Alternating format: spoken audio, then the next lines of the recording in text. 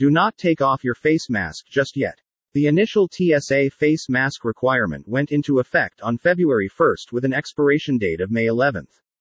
The face mask extension requires face masks at airports, onboard commercial aircraft, on over-the-road buses, and on commuter bus and rail systems through September 13, 2021. CDC guidelines still require individuals to wear a face mask, socially distance, and wash their hands or use hand sanitizer. The federal mask requirement throughout the transportation system seeks to minimize the spread of COVID-19 on public transportation, said Darby LaJoy, the senior official performing the duties of the TSA administrator. Right now, about half of all adults have at least one vaccination shot, and masks remain an important tool in defeating this pandemic. We will continue to work closely with the Centers for Disease Control and Prevention (CDC) to evaluate the need for these directives and recognize the significant level of compliance thus far. The CDC recently announced that fully vaccinated travelers with an FDA-authorized vaccine can travel safely within the U.S., but the CDC guidelines still require individuals to wear a face mask, socially distance, and wash their hands or use hand sanitizer.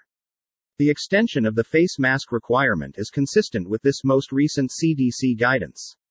TSA encourages all commuters, and airline and bus travelers, including people considering international travel, to stay up to date with any changes to these requirements by checking the TSA and CDC websites prior to taking their trip. While this announcement extends the date of enforcement, all other aspects of the requirement remain unchanged, including exemptions and civil penalties. Exemptions to the face mask requirement for travelers under the age of 2 years old and those with certain disabilities will continue.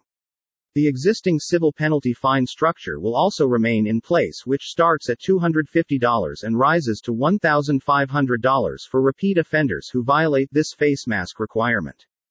Travelers who have not flown since last year may notice various changes already implemented at airport screening checkpoints nationwide.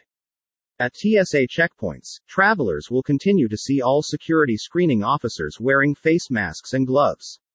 Acrylic barriers remain in place at most airports, while new credential authentication technology and computed tomography equipment at hundreds of checkpoints greatly reduce the need for physical contact between our officers and the traveling public.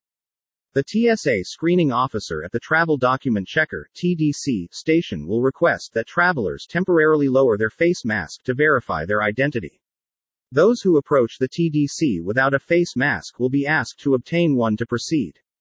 Passengers who refuse to wear a face mask will not be permitted to enter the secure area of the airport, which includes the terminal and gate area. One hand sanitizer container up to 12 ounces per person continues to be temporarily allowed in carry-on bags, while all other liquid, gels, and aerosols must meet the 311 rule.